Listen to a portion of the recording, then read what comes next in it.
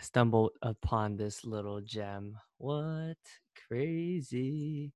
It's always interesting when you reflect and you look back. So, in June, so almost exactly three years ago, June 13th of 2017, I did this exercise called display. So it's an exercise where you write 15 ways you display your survival mechanism and 15 ways you try to hide it. Just to give you some context, it was a life coaching self-development program, and your survival mechanism is things that has happened to you in the past. And I would say a good way to phrase it is like your bad side, right? So in coaching speak, or at least the program that I did, essence is like your good stuff. So for me, it's like optimism, compassion, partner, brilliance, and heart, something like that. And um, the survival mechanism, my survival mechanism is optimistic orphan, judgmental guru, and big hero no. Um, to give you more context, well, I guess reading the top 15 ways will give you additional context.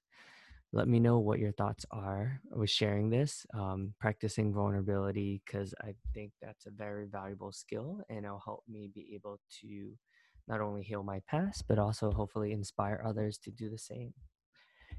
Okay, so, oh man, I love reading like journal entries. So I wrote, first of all, I would like to acknowledge the team this month for trust, honesty, and vulnerability. This month has been the craziest most emotional month of my life so far, but in a good way. There's been so many breakdowns and breakthroughs. Um, okay. So number one, the first one is ways that I display my survival mechanism. So first one, number one, when anyone criticizes me, I attack back with judgment. So interesting, whatever we put out there is what we receive. So that's always something I've learned from doing this work. When anyone from that has a high financial wealth than me, I feel intimidated or judgmental. It's like I'm jealous of their success. Three, when I disempower people when they make fun of AC or coaching in general. Huh, interesting. Didn't maybe I never realized that was like a thing. So it's interesting to reflect to see how much has changed. Maybe it's all in our heads after all. Four, when I cannot see someone's greatness or when I try really hard to see someone's greatness. So this is like, for instance, people I can't relate to originally, but after getting to know them, I find that we have so many similarities. And for example, there was a member of the 24 of us that went through accomplishment coaching, and I like automatically judged her and said, "Oh man, I'll never be able to relate to her." But then it's interesting how the pattern works for me. But after getting to know her, she's like so incredible and so amazing and relatable. And I wrote, this tends to be a common theme in my life. It's always the people who I find fascinating or end up being people I end up being really close to. So, something interesting. Number five, when I delete friends on social media because they post political content and anything that doesn't align with my views, I put it in quotation marks or opinions. That's super interesting. I guess I haven't really been reading other people's social media as much, so I guess that's a good practice. But yeah, I definitely noticed that happens sometimes. Like anything with politics or anything that I'm just not interested in, I'll just like quickly unfollow them so that my story was like, oh, only positivity in my but in a way it's like I'm not even dealing with reality, right? So like for instance, COVID, what's going on right now, like yeah, definitely don't want to see anything negative because sometimes I soak some of that in. Fascinating. Six, holding a grudge against people that have said something negative about me in the past. And then I realized that they're all projections now. Hmm. 7, when I think I'm more knowledgeable about one in a specific topic, whether it's sales or anything specific. Yeah, I guess I'm being hard on myself, which is definitely still happening now. Interesting. 8, any sort of criticism or projection I have over others. A common one is that people that are not working hard enough. Yeah, very, very judgmental, very elitist. 9, when anyone makes Asian jokes, I tend to get super heated up and fight back. I think that's been better now. I think I've realized that, and that doesn't affect me as it was, but I would. But any sort of injustice still, especially with race, still definitely is a sore topic. Um, which goes to 10. Any racist jokes tend to piss me off easily. 11. When anyone compares me to my deadbeat dad, I get super riled up. Huh. Interesting.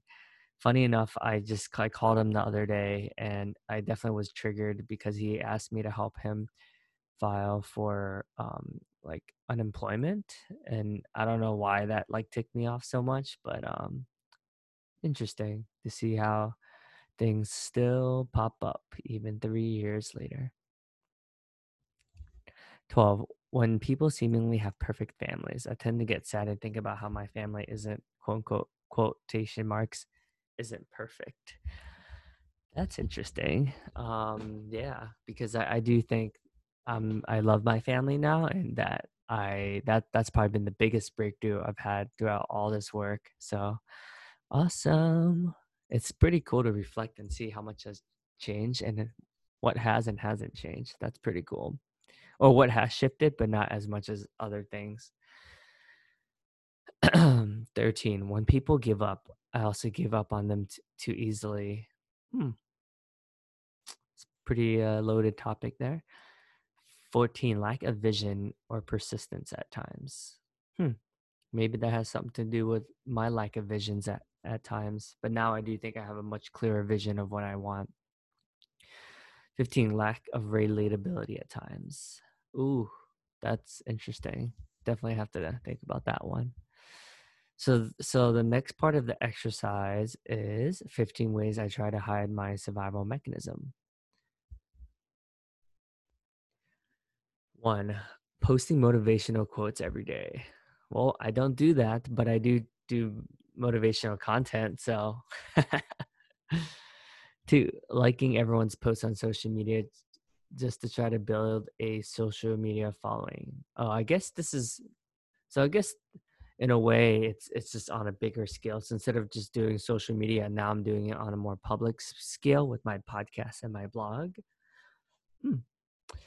3, starting my own sales podcast. It's supposed to make me feel like I'm important and I'm an influencer. I do see the good in that, like because I'm able to impact thousands of lives and potentially millions. So I think it's been a pretty awesome resource for a lot of people for donating to charity or tipping large tips for service employees like waiters, barbers, shoe shiners, etc. Definitely still struggling with that one, but not try not to beat myself up about it. 5, 1,000 books journey. It's supposed to make me look smarter. Yay! I guess I've made some progress because I don't really post about it as much. I'm not updating my 1,000 book journey, but I do write about it often, which I think is pretty awesome. 6, helping out and mentoring hundreds of people on a regular basis. I definitely still do that, and it is super rewarding. But with anything, within moderation, right? I think with anything, moderation is key. 6, helping out. 7, reaching out to family recently and trying to be a connector catalyst, trying to make up for lost time. Huh, that's interesting. But I do think it's awesome that I'm trying. So, don't be so hard on myself.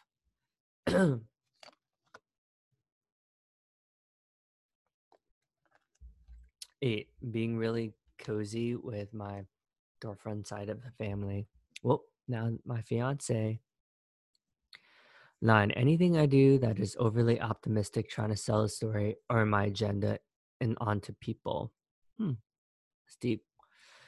10, trying to be altruistic as possible to make up for when I was younger and egotistical. Hmm. Definitely a story. I don't know if that's necessarily true or not. Just an opinion. 11, trying to be an amazing boyfriend for being absent at times. It's always me going to extremes where I treat her really well and then we go to, huh, that's interesting. Um, yeah, I mean, I think life and relationships has lots of ups and downs. So not being so hard. 12, by being a babysitter, and 13, working at a preschool and daycare in the past. Um, I mean, I am volunteering and I'm mentoring others, so I do see how my past has impacted my ability to want to help and give back to others. 14, working out and in CrossFit because it allows me to relate to different types of people who I wasn't able to relate to in the past. And 15, anytime I do something ridiculous like 1,000 push-ups or some physical feat because it makes me stand out. Yeah, I think that is a way of well, in my opinion, it's a way of showing people what's possible, but I can see how it could be interpreted as like showing off. But either way, every hater, whether it's Alex Rodriguez or Derek Jeter or Chase Utley, is gonna have haters. And I think my therapist said it best, but she said, anytime you have haters, that's how you know you're doing something worthwhile. Well, hope you enjoyed this exercise. Would love for you to list 15 ways your survival mechanism shows up and the ways you survive, you hide them, and then hit me up if you ever need support in this exercise. Cheers.